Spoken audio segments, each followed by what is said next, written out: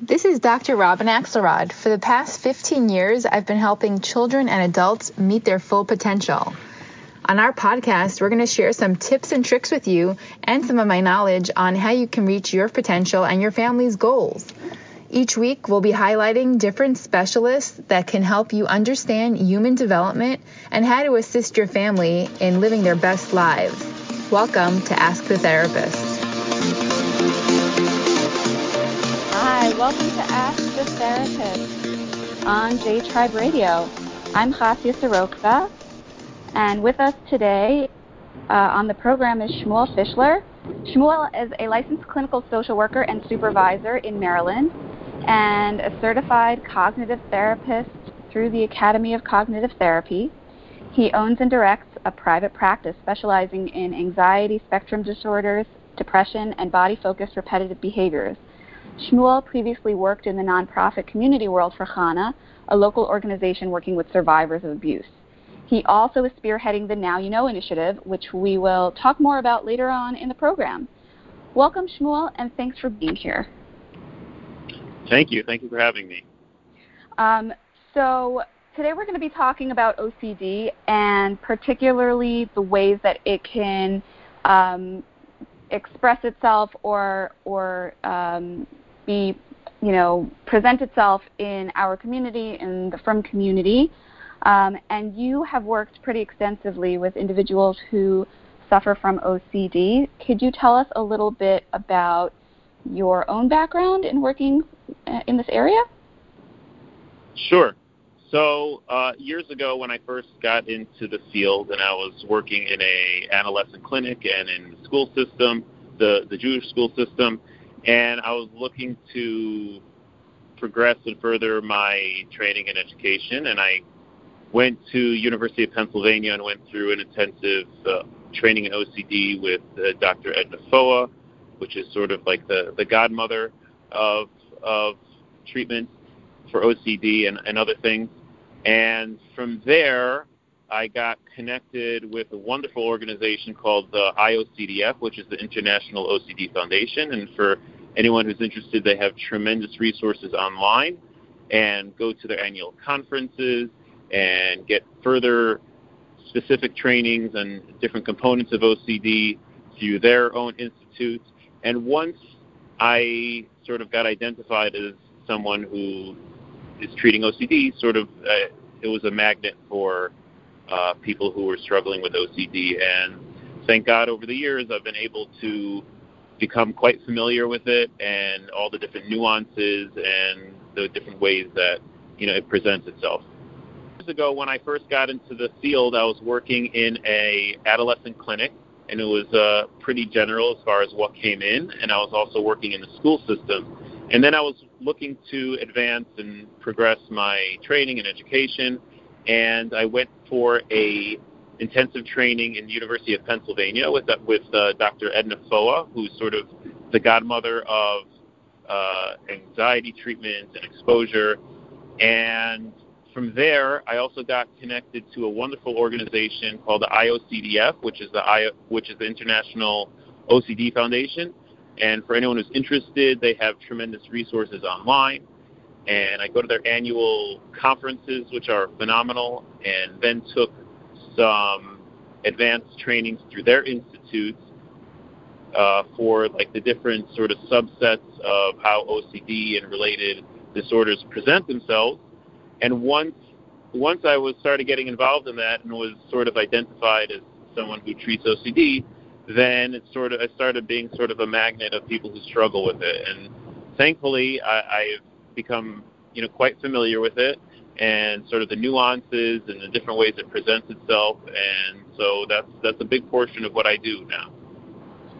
Yeah, and we use the term OCD pretty loosely sometimes, right? Like I feel like if somebody is very particular about things or likes things very neat and organized and orderly, they'll say, I'm OCD about this. It's kind of like, almost like a phrase that you can use to describe your your desire to have things a certain way but in terms of OCD, the illness, could you talk a little bit more or tell us, what it is, and what it is comprised of, and what you see in folks who have OCD.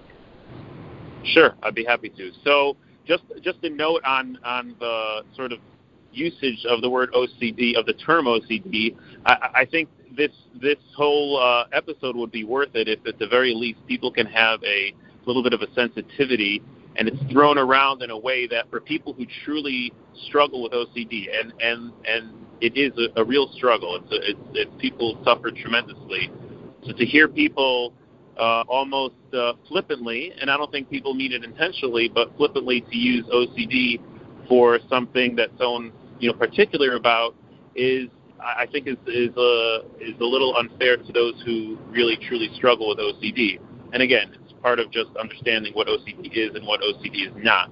Now, as far as the components of what OCD is, so it's really, we can put it fairly simply. OCD is when someone who has thoughts that come into their head and they're not wanted, so we would refer to them as intrusive, and when these thoughts come, and typically the thoughts are ones that start with a what if, or a maybe, or a could be, that raises doubt and uncertainty. And because these thoughts come in, a person becomes either anxious, uncomfortable, sometimes it's disgust, and they're very, very, very uncomfortable, and it's very, very hard to sit with that. And because of those thoughts being there and the levels of anxiety increasing, the thoughts are telling them, hey, you could do something about this. You can neutralize the power of those thoughts by doing something. And that doing something is referred to the compulsions or rituals. So they have the obsession, which is the thought. They do something in order to neutralize the power of the thought, and that tends to repeat itself because it actually works temporarily. And so I repeat that again and again and again because I get some relief, and then the thought comes back, and then I want relief again. And it's sort of this pattern of rituals and rules in someone's head that they feel compelled that they have to do in order to not get overly anxious. Right, so they start to do this as a way to not feel as anxious anymore. It's a temporary relief from that anxiety that's coming to them. That's exactly what it is. It's a strong relationship between what I'm doing in order to neutralize the power of the thought that is making me so uncomfortable and so anxious. Correct. So one of the categories of OCD that I wanted us to talk about is the way that it manifests itself in either religious practices or rituals, or in someone's thought process. And I'm just wondering what you've seen in terms of some of the individuals that have come through your doors, and the people who struggle specifically with OCD that's of a religious nature, that's kind of centered around religious ideas and rituals and things like that. Sure. So the subset of OCD that you're referring to is called scrupulosity, obviously from the word scrupulous. And something to stress, because this is a common belief or question that comes up, is does religion cause OCD? And unequivocally, the answer is no. However detailed or rule-oriented a religion is, and Judaism is certainly full of that, and it might be ripe for it, but it does not cause it. There's no causal relationship.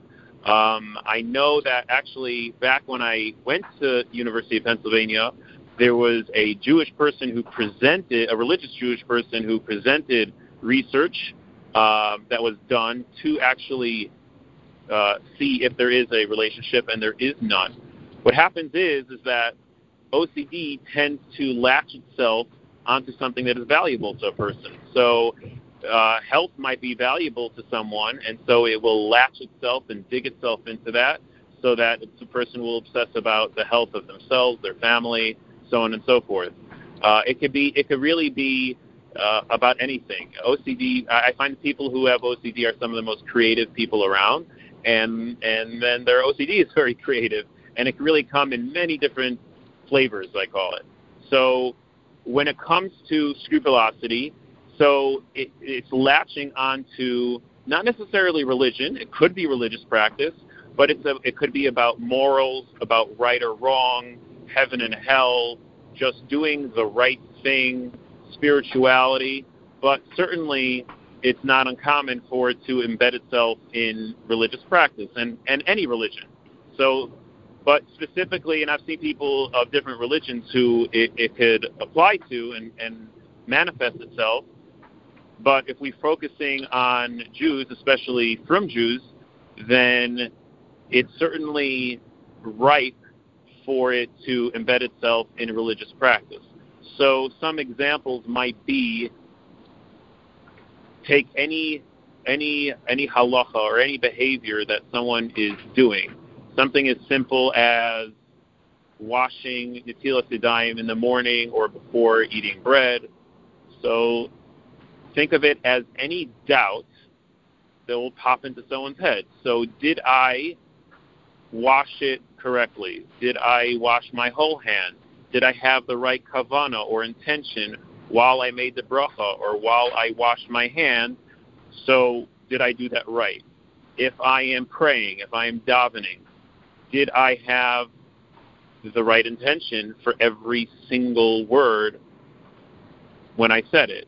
Did I enunciate all the words correctly? And then you can take it, I would say those are maybe the more straightforward ones with scrupulosity. And then, like I said, it can get really creative, and then it could go into, well, am I really doing what God intended me for me to do in this world? Am I going to go to Gan Eden or Gehenna? How do I make sure that I'm doing what I should be doing? And then to take it even more, unique in some of the presentations, it could be,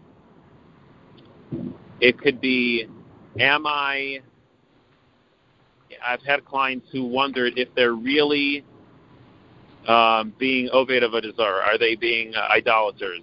How could they possibly be an idolater? Well, I have a coworker who has a little Buddha on her desk, and sometimes I would, move in that direction. So am I really nodding my head and bowing down towards that Buddha? Now, of course, I don't want to be an idolater, but maybe I am.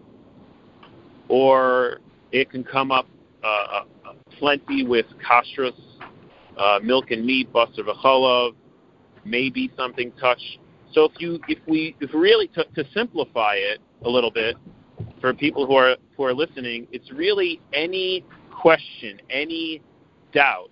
And the truth is that in anyone's kitchen, it doesn't make a difference if what your level of your value of kashrus or your stringency or what shechita you buy or what kind of kashrus symbols you abide by.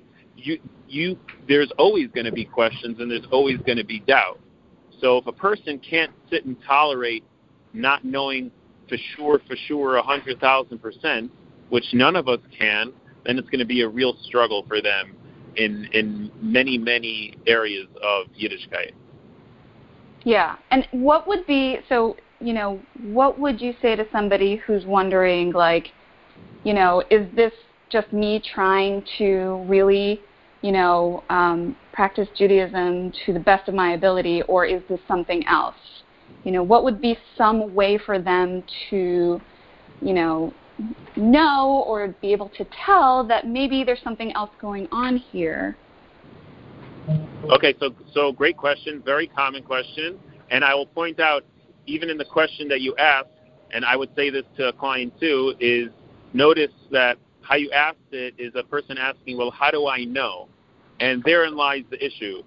Therein lies the challenge, because none of us, you, I don't know, Reb Chaim Kanievsky, whoever you want to pick, can't really, really know, if we looked in the mirror and we really, really asked, well, is this really, really me sincerely wanting to be more frum or strict or chomer or whatever it is, or is it just a thought that's intrusive? So the first thing is that we can never really know. So that's the trap that people with OCD sort of fall into, is that's the desire to know. Again, they're trying to avoid uncertainty, and they're trying to know when, in fact, it can truly, really, really know. So now the question is, okay, so now what? Where do we draw the line? And the easiest answer that I can give people is what I've heard from several other experts, and I've gotten experience doing this, is really our goal is to sit with as much uncertainty as another God-fearing, Yirei Shamayim, Torah-observant Jew that would be somewhere in my spectrum of Judaism. Now, how do I know what that is? Because that's going to be the first thing that someone with OCD will say, well, I don't know what someone else would risk they would sit with. And the answer to that is, well, we have to guess. Because, again, we'll never really know. So it's not easy for them, but at the end of the day, the way to do it is to guess. And inherently, I think just about everyone can have a gut feeling and know, well, someone without any ask the Rav for the 10th time if maybe the milk in my fridge dripped down and touched the chopped liver that's there, and am I allowed to eat it? And even though I asked once, maybe he didn't really understand my question, and therefore I'm asking again. So quickly, I have to force myself to ask. I have 5 seconds to answer the question. Would someone without OCD ask this question again? And I have to guess. And so I guess that someone else wouldn't. And so that's like a little litmus test of knowing that this is more of an intrusive thought rather than a real sincere way to be more connected to my Yiddishkeit. Yeah, and so it sounds like part of the treatment is also helping the individual to understand, what is an intrusive thought and when am I having them. That's true. So there's sort of two components when it comes to the treatment. And the treatment, if I can, spend a minute for a second on what treatment looks like so we can sort of get into that.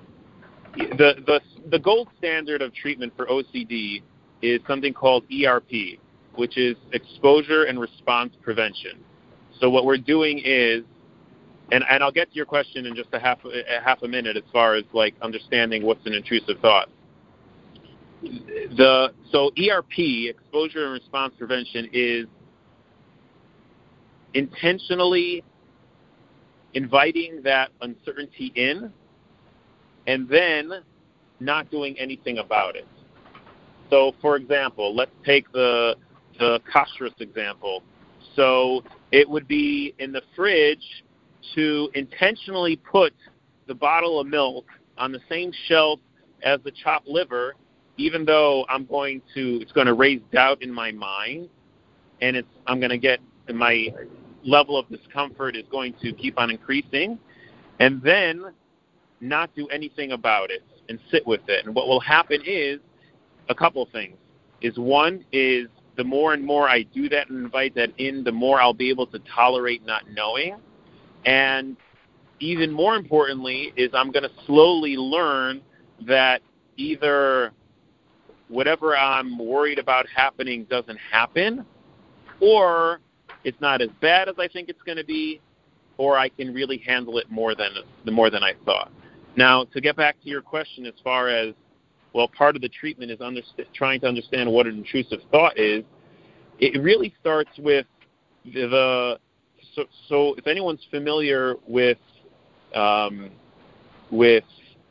behavioral therapy, there's a certain idea of reframing thoughts. and trying to make them somewhat more helpful for them. And so the restructuring or reframing of thoughts when it comes to OCD, there is a small component of it, but really it's not the main component of it. It's changing. It starts with changing our relationships with thought. And what I mean by that is that people with not just OCD, with anxiety too, they have a very, I would call it an enmeshed relationship with their thoughts. If a thought pops into their head, then they feel, well, obviously if it pops into my head, there must be truth to it. I must do something about it. How could I let it just sit there and do nothing? It's an overvaluation of thought. Again, just because I think something, if I think that I'm Superman, doesn't mean that I go to the top of my and say up and away. I mean, that would be the end of Shmuel Fischler. So, but there's an overvaluation, and that's what makes it very difficult to ignore, because it's invaluable. It's worth gold and silver. How could I let it go of it? And so that's one of the first steps, is changing our relationship with thought. And just because I think it doesn't mean I have to do something about it. Now, as far as understanding if it's intrusive, well, I'm asking myself, do I want this thought to be here? So to take a more classic OCD presentation about contamination, so if I'm preparing dinner for my children and I have to wash my hands between every single step, and that's 50 steps of touching something, of touching the fridge door, because I'm afraid that maybe somehow the food's going to get contaminated, that I'm giving my kids. So now the question is, do I really want this thought? And the answer is, I don't want the thought, because it's creating a tremendous disturbance in my life. So really, most of us can answer, do I want this thought? And and it's actually getting in the way of what I want, then it's intrusive.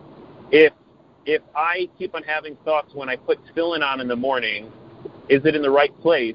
And because of that, I wind up barely davening, because I keep on going and checking to see if my tefillin is in the right place, and it's actually counterproductive of me being a better Jew and being a more adherent Jew, a more observant Jew, because it's taking away from my whole davening. Then I don't want that thought. I want to be able to daven. I want to be able to participate in what's valuable to me as a frum Jew. So most people, even if they have OCD, they're able to observe themselves and say, you know what, I don't want this thought because it's really disturbing me. Yeah. And when you start to talk to a client about this, the treatment, what is the reaction that you typically get, right? You're basically asking them to do the thing that they're terrified is going to lead to, some majorly bad catastrophic thing happening to them. You're right. So you answered it. They're terrified. It is, and it is terrifying to them, because I'm asking them basically to do something that's completely counterintuitive to what they've been doing and almost training themselves for years and years, and sometimes it's many, many years. And unfortunately, it can take a long time and going through multiple therapists before they get to a therapist who has had particular training to treat OCD. So that's why it's really important when I'm bringing it up with someone, and I have an appreciation that it is very scary. Yeah, right. You can empathize with that. Yeah.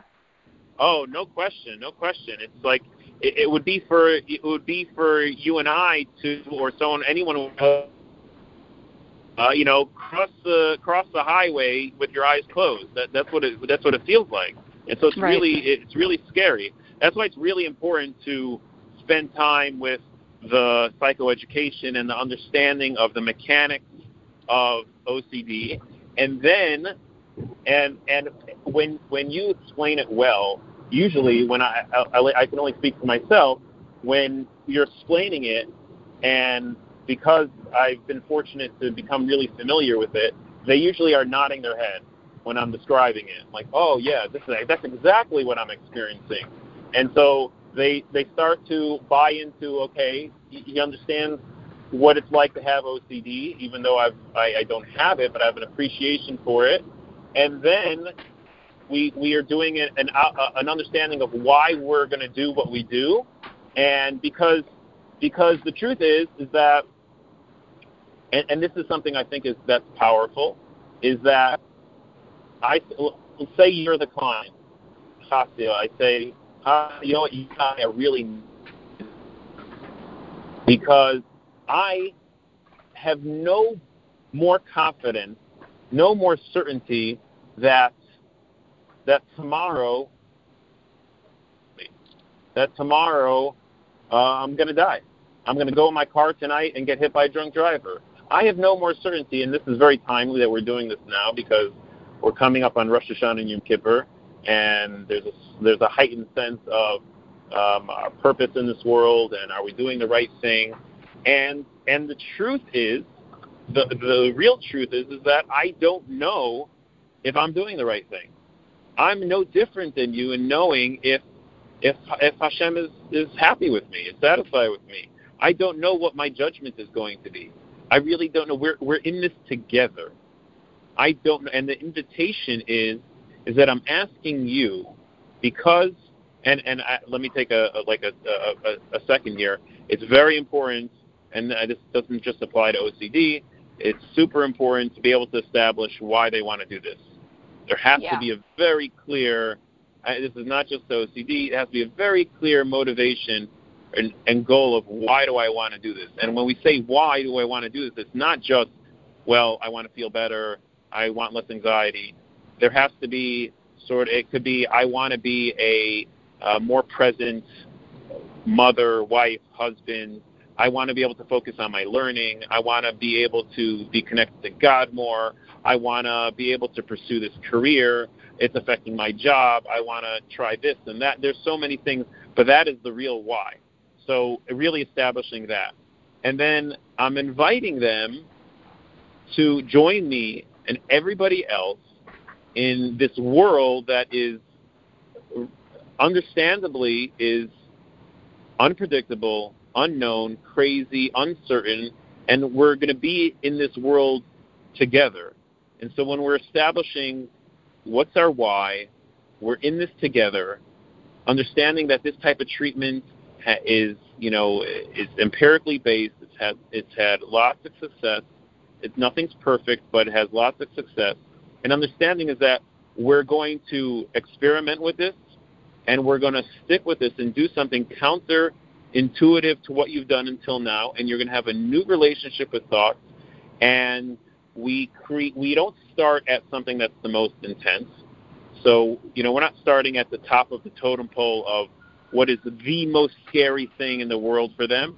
We're starting somewhere lower, and once they see some success of being able, hey, this some of the lower hanging fruits.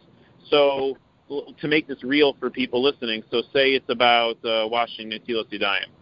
So say right now they come in and they started off with, in the morning, it takes them 10 minutes to wash. They're washing, they're 3 on each hand, but they're doing that, 4 different times, and they're doing it really, really slowly.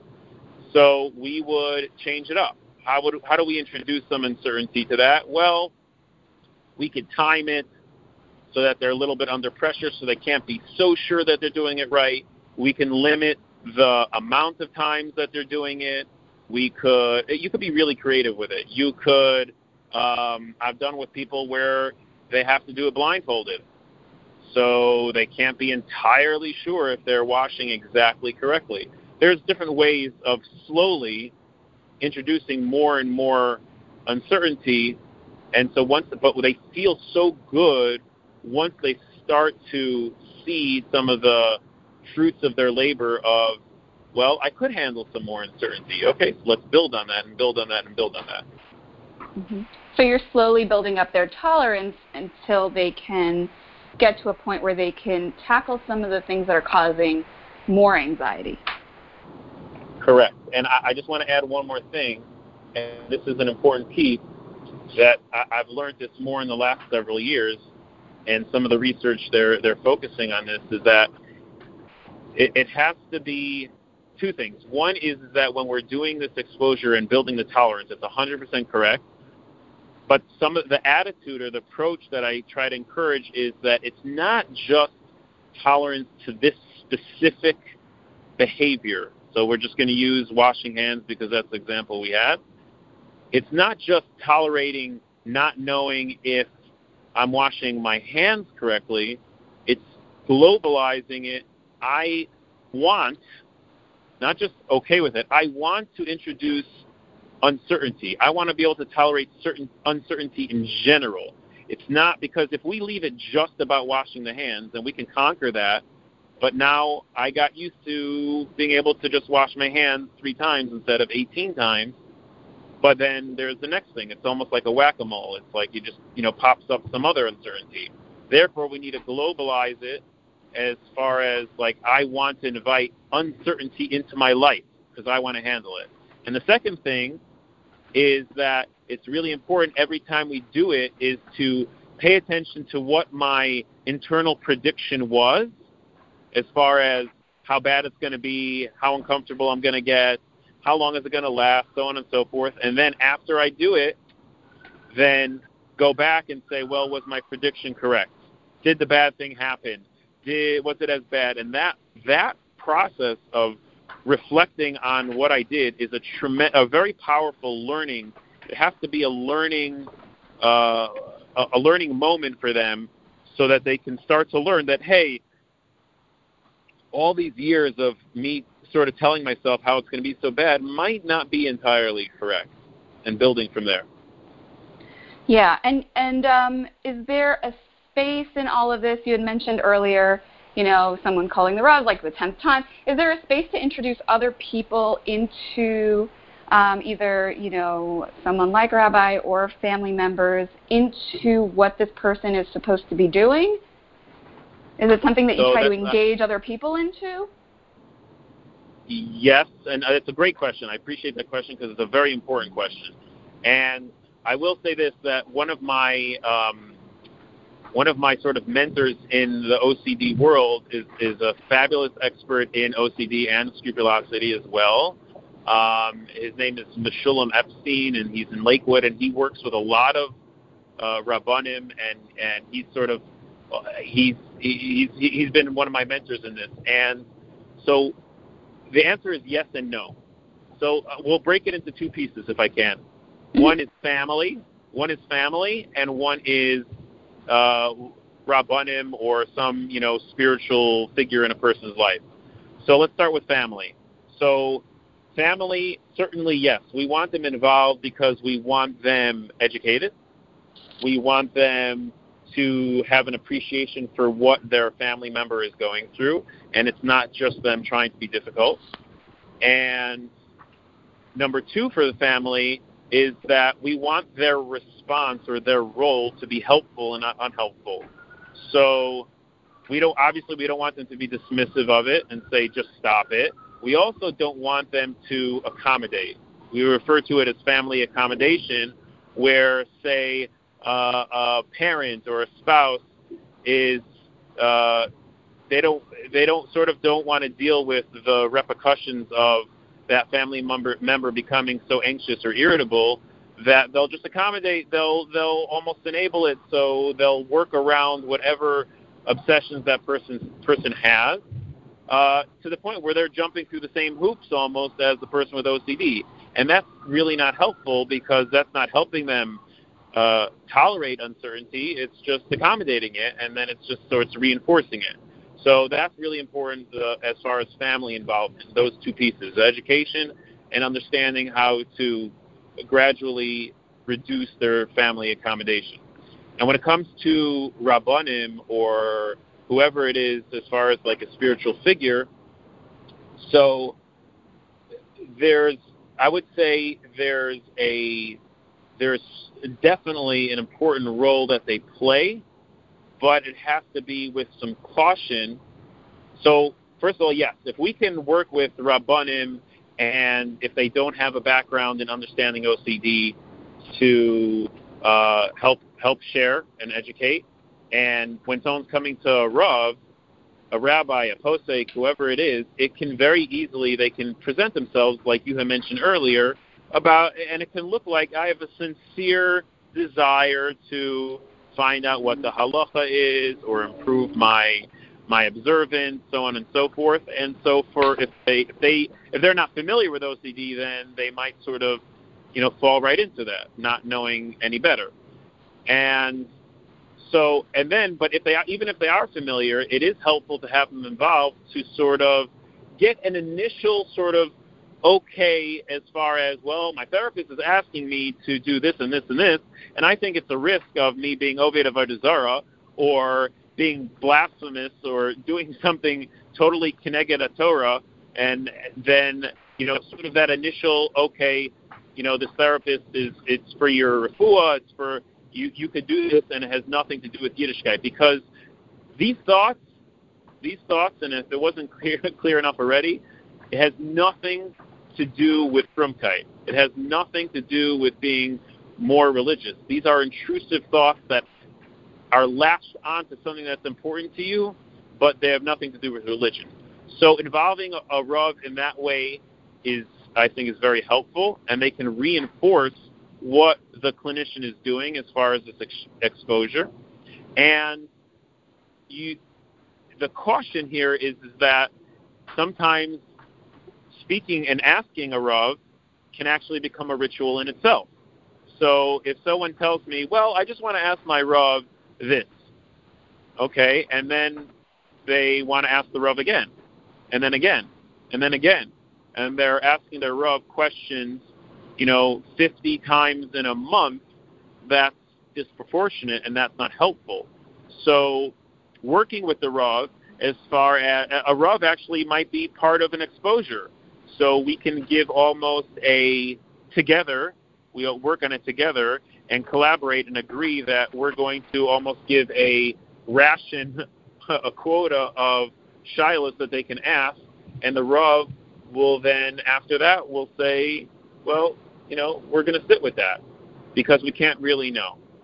So certainly having the support of a Rav and having initial buy-in, but not to the point where getting a Rav involved will become a ritual in and of itself, because, again, similar to the family accommodation, you can have the rabbi accommodation, which in the long run is not going to be actually helpful to the person with OCD. Right. And when somebody does come to you initially, is it at the suggestion of somebody like a Rav who's noticed something, or is it something else? What usually brings people through the door? Good question. So if we're focused on scrupulosity, well, in general, let's start with the general and then get to the scrupulosity. In the general, most people with OCD, I would say 9 out of 10 people with OCD, it's really disturbing to them, and it's really having a major impact on them. So they come and they really want to help. They're actually pretty motivated. It's upsetting them, and they know that it doesn't really make sense, but they can't ignore it, and they want to come. When it comes to scrupulosity, it can be a little bit more complex and gray because of what you said earlier about feeling and believing that, hey, this is me just trying to be a better Jew. So it doesn't necessarily come from themselves. A lot of times it will come from a spouse. Mm-hmm. Unfortunately, it could really damage a relationship to the point where they can't stay married anymore because it just has such an impact. Plenty of times it will come from if someone's in school or yeshiva, it will come from a teacher or a rebbe or a parent who's concerned about what they're doing. Rabbanim will send the ones who are more in tune with mental health and which a majority of them are, and understand OCD, then yeah, they will send them. So it can come from family, come from schools, come from Rabbanim, and sometimes come from themselves. And what is the reaction when you're talking to somebody about, intrusive thoughts and how it's manifesting itself into their religious life? Are they understanding sort of the difference, or is it still kind of a challenge to be able to kind of get them on board or understanding what you mean?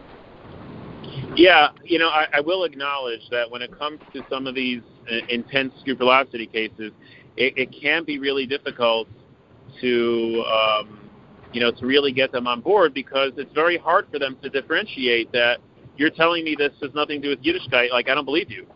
I don't believe you. So, yeah, it can be challenging. And then we'll talk about, well, what's the cost of having these thoughts? And it's a little bit of a cost benefit. Well, I believe it's my Yiddishkeit, but my spouse is ready to divorce me because we can't coexist like this. So then what?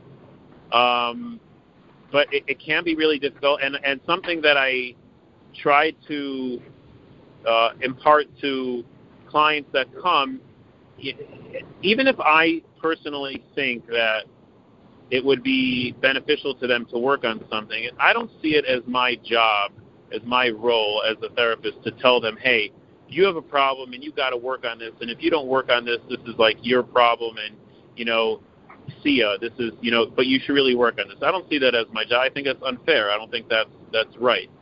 I'll say something that's not going to sound like very clinical, but it's true, is that, a problem doesn't become a problem until it's a problem. And right. And it's, it sounds simple enough, really, but they have to get to the point where, I acknowledge that this is hard, and I acknowledge that it's not necessarily clear, and it feels like you're doing something that's, against your values. But once you're understanding that this is the separation of thought and what you really value and impact that it has in your life, and you're willing to give it a try, so let's give it a try. But I can't say that I've been successful with everybody, because sometimes it is really embedded, and it's very difficult for them to accept that this is not part of their value of religion. And I can't force somebody to believe otherwise. Right. Right, and so I think also it's important to note that, these intrusive thoughts can manifest themselves in different ways. We're just really focused today on, specifically, religious thoughts and practices. But, they can, and this is probably something that you see in, when it manifests itself in other ways, like, in terms of germs and contamination and things like that, too. It's not, I don't think, necessarily just in terms of, religious beliefs and practices and things like that. It can be hard, I think, to convince anybody who really holds a very, very strong belief to allow for the possibility that, that belief is not true. 1,000%. So, like, if somebody is obsessing, their intrusive thoughts have to do with health. And, well, I'm wondering if this feeling that I have, maybe it means that I have cancer. Maybe it means that I have a tumor. Let me go check the doctor. Maybe I'm having a heart attack. And let me go look up online to see the symptoms. WebMD is like oh my gosh, WebMD. The worst place. It's like, you can look up, you could find a symptom for anything. A cough could be 10 million different diseases. And so if I say to them, well, don't do that, if it's really strongly held belief, so you're telling me not to care about my health, I mean, I might die. And my answer to that is, yeah, I might die also. Now, I will say, though, that one big difference between something like scrupulosity and other types of OCD is that if I have a contamination OCD, or there's some really, like, interesting types of OCD. If I have harm OCD is I'm afraid, I have a thought that maybe, and this is going to sound like off the wall to some people, but it feels very real to them, I'm afraid that I'm going to lose control and kill my child. Now, of course, I don't want to kill my child, but I don't know, maybe I'm just going to lose it. And so, therefore, I stay away from my child. Or I throw out all the knives in my house. So, something like that, and I'm saying this to illustrate the difference between other types of OCD and scrupulosity. So we might do an exposure of actually going near your child and actually holding a knife right next to your child, in the same room as your child. And let's see what happens. And I will say this, that these people are probably the safest people to be around because it bothers them so much because they love their children so much. So, right, these are not people who actually want any harm to come to their children. These are intrusive thoughts that are happening, that are occurring. Yes, we should clarify that for people listening. Right. Is people who it's really disturbing because they love their children so much, but they can't get out of their head that maybe I'm going to lose it. So we would do an exposure like that. You know what? You're going to have your baby in their high chair, and you're going to be holding the sharpest knife you have in your hand while you're feeding your child. And let's see what happens. And that's an exposure, and they'll sit with that, and they'll be able to see that, in fact, they did not murder their child. However, what makes scrupulosity a little bit more challenging for people is that, well, I don't know if I'm doing what Hashem wants me to do, and I don't know if I'm going to get punished for this. I don't know if I'm going to go to Gehenna. I don't know if this is an Aveira. Well, it's pretty hard to sort of test that out. You can't, well, let's do this and let's see what happens. Well, what's going to happen? We're not getting struck by lightning. So that's what makes scrupulosity a little bit more unique, is that we can't, well, let's see if you go to Gehenna. Come back and tell me. Right.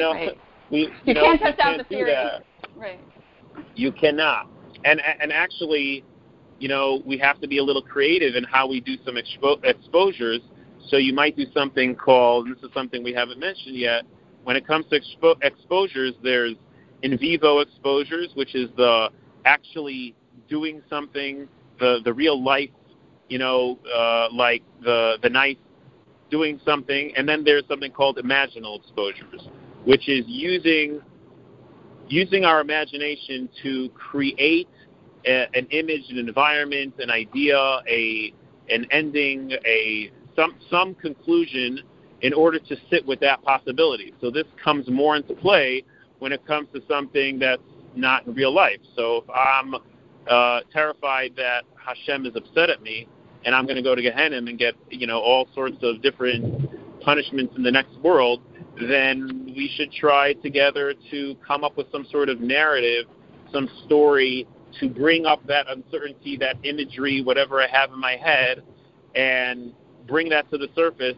and not do anything about it. Yeah. And I'll say that I think that anybody engaged in treatment for OCD is incredibly courageous, because what they're doing really is they're facing their fears every single day, really confronting them in a very real way. And that's really, really challenging.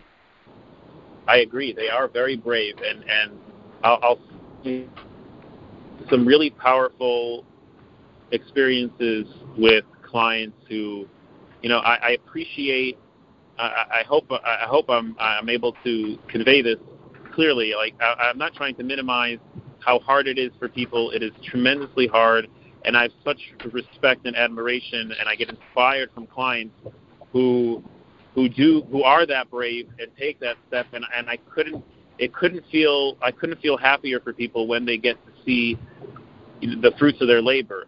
And through I mentioned earlier about the IOCDF annual conferences, which are very, very interesting because it's a conference that's made for people who treat OCD like myself, people who research OCD and related disorders, and also people who have OCD, and family members of people who have OCD, all together in the same place, mixing together in the same workshops and sessions and things like that. And you get to really appreciate, you get to meet these people, and they tell their stories and what they've been through, and they're authentic, and they're brave, like you said, and it's quite inspiring because they put themselves out there, and to do something that feels so risky is tremendously powerful.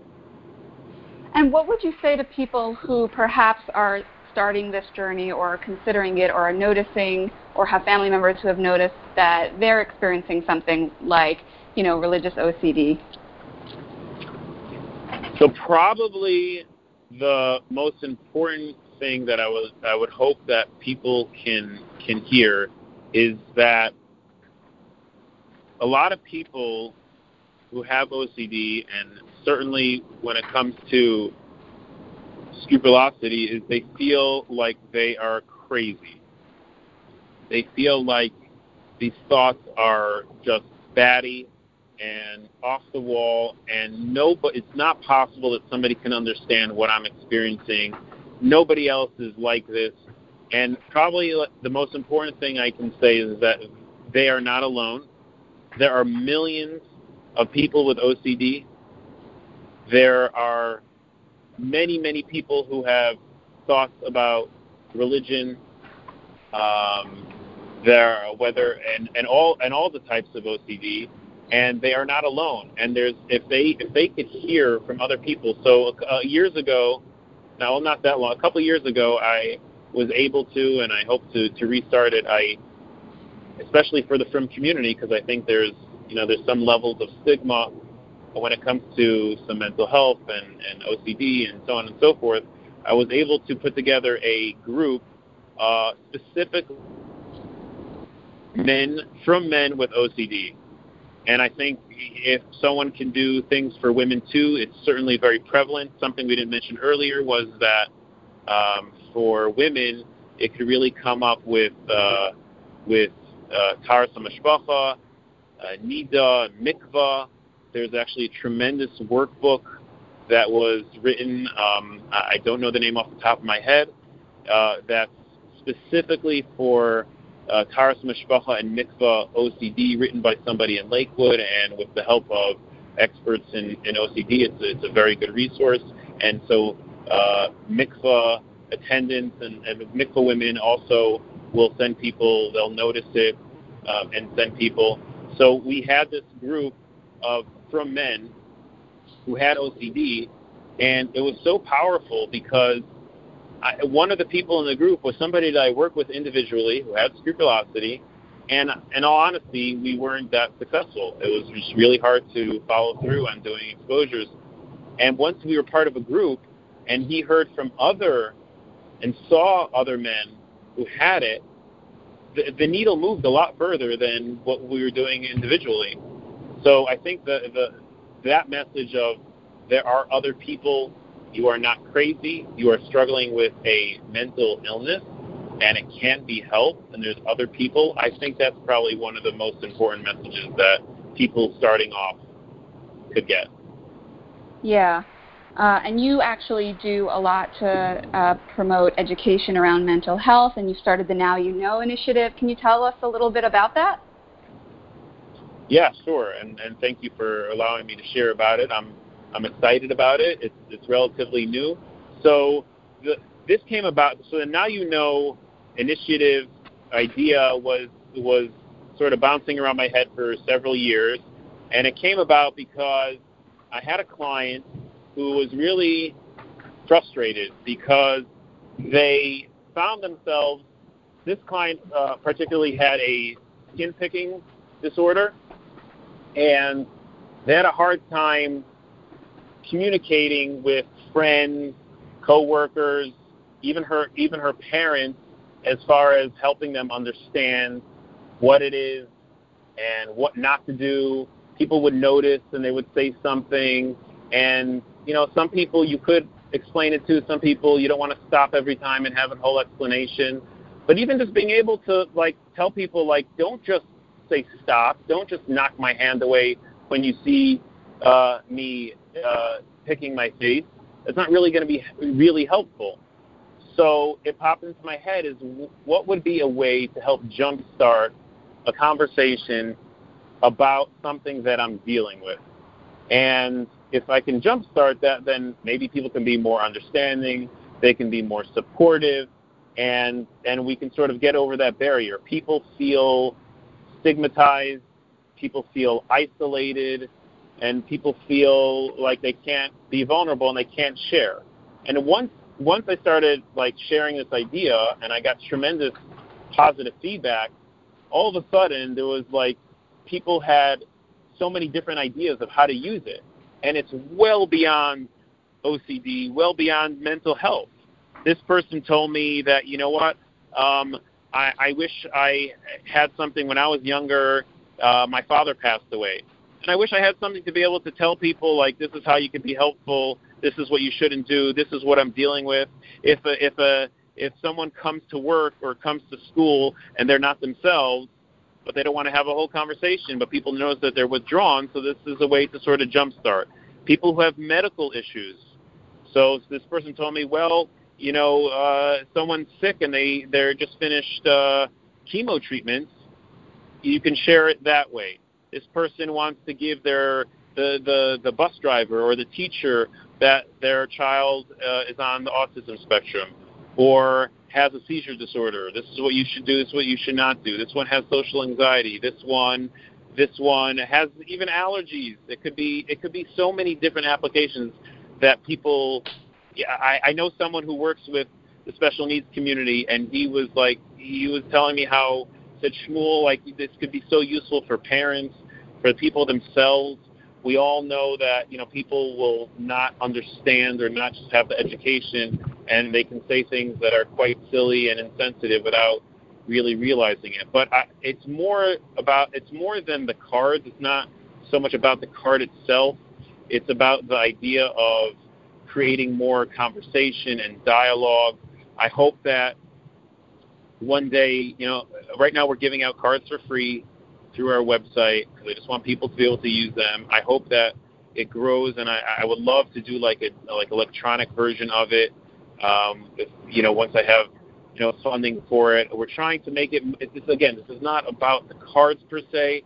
We're trying to encourage people online to use the hashtag #NowYouKnow, share how you shared something. It could be with the card, a picture of the card, or just your story of how you shared something. Was it helpful? How did it pan out? And that will, I hope, will inspire others to sort of go. You mentioned bravery earlier, and it certainly takes bravery to share. And I didn't have in mind that people should use these cards or go, you know, share with everybody on the subway. Here's a card. You have a card. You have a card of everything that's going on.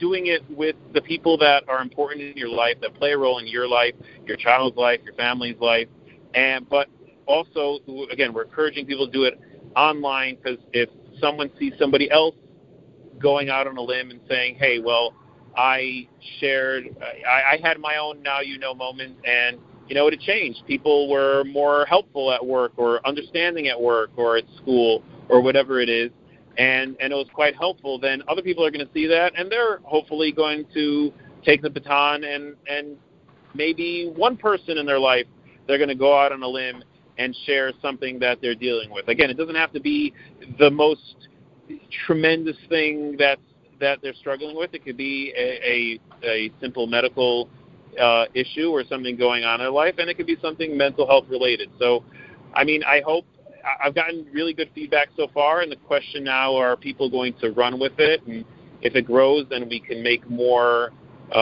versions of it where people can use the electronic versions and customize it to exactly what they want to say on it and things like that. And I just hope that it's meaningful to people. Yeah. And where could somebody go if they wanted to find your cards or find you? Yeah, sure. So our website is cbtbaltimore.com, and if they just go to the site, it's for the Now You Know cards, it's cbtbaltimore.com/Now You Know. We have a Facebook page for CBT Baltimore. We're on Instagram and Twitter, so they can contact us or connect with us on any of those platforms. But to order the cards, they go to that cbtbaltimore.com/now-you-know, and they could get some free cards, and we'll send them out to them.